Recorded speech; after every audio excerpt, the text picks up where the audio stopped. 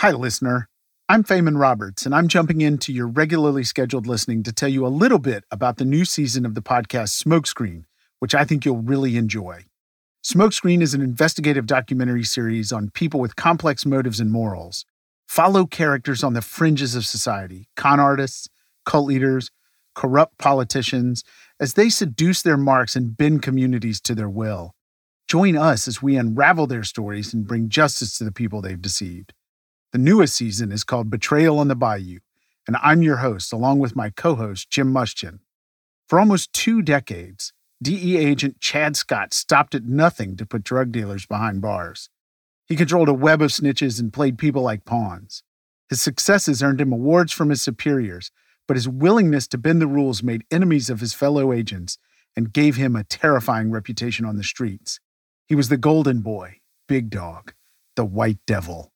But then Chad is betrayed by a presumed ally, and his life is overturned. Investigators go over his career with a fine-toothed comb, asking the question, is Chad Scott the greatest DEA agent in the South? Or is he a criminal? Here's a clip just for you from the new season. If you like what you hear, be sure to add Smokescreen, Betrayal on the Bayou, to your weekly listening.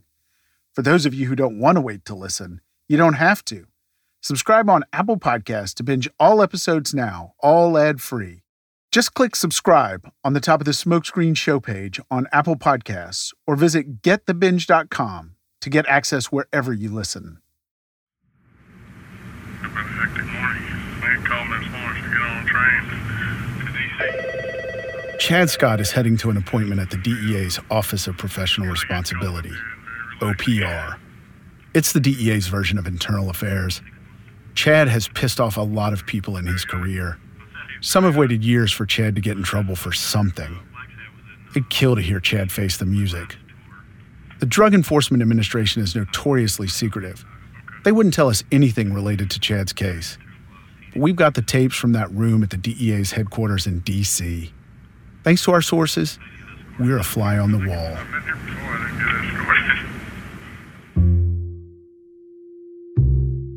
It's February 2016. A cold, windy day in D.C. Chad's an intense guy. He's blonde, blue-eyed, built like a boxer.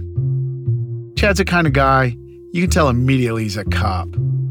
He's got a high and tight haircut. His eyes are always roving. He often looks pissed. Whatever the cop look is, he has it. Chad's not just any cop. He's the star in the New Orleans office of the DEA. He's an award winner, and he has years of outstanding performance reviews. In an agency obsessed with stats, he's the guy bringing home the bacon. He's well-connected, too. Chad's friendly with politicians, even a few country music stars. But getting summoned to D.C. like this means only one thing. You're in deep shit. They tell Chad they're going to put him on leave for 10 days. To preserve the integrity of the DEA and actually for your own protection. To preserve the integrity of the DEA and for his own protection. Because as of yesterday, 2 guys on Chad's team had been arrested. They were both handpicked by Chad himself to work with the DEA. And they were caught selling drugs and stealing money. Now Chad's being told he's under investigation. This is bullshit. I've been at this too long.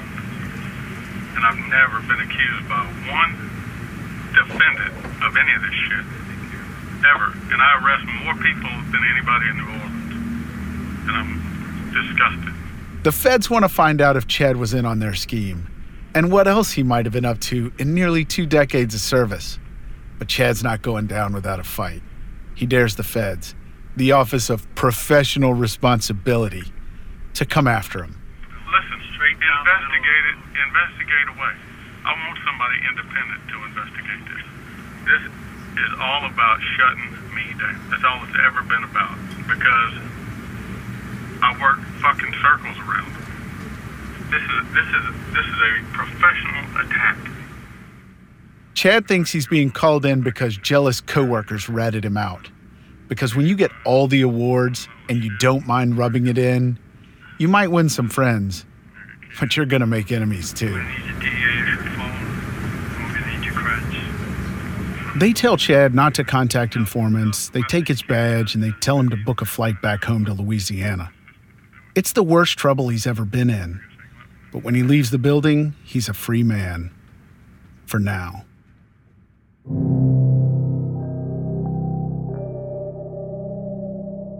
Federal investigators are going to be digging deep into his record. And that was no small task. Chad was a prolific agent who specialized in walking a thin line. But now, investigators would be deciding what was okay and what was flat out illegal. Chad's cases made headlines. The DEA ignored red flags. They ignored warnings from within for 17 years. See, Chad is a Rorschach test. His actions invite interpretation and opinion. You look at his career and you might see the greatest DEA agent in the South. Or you might see a criminal. Some people say the ends justify the means. Getting drugs off the street means you have to be willing to get your hands dirty. Sometimes you've got to bend the rules to get around bureaucracy. Chad was the epitome of that mentality.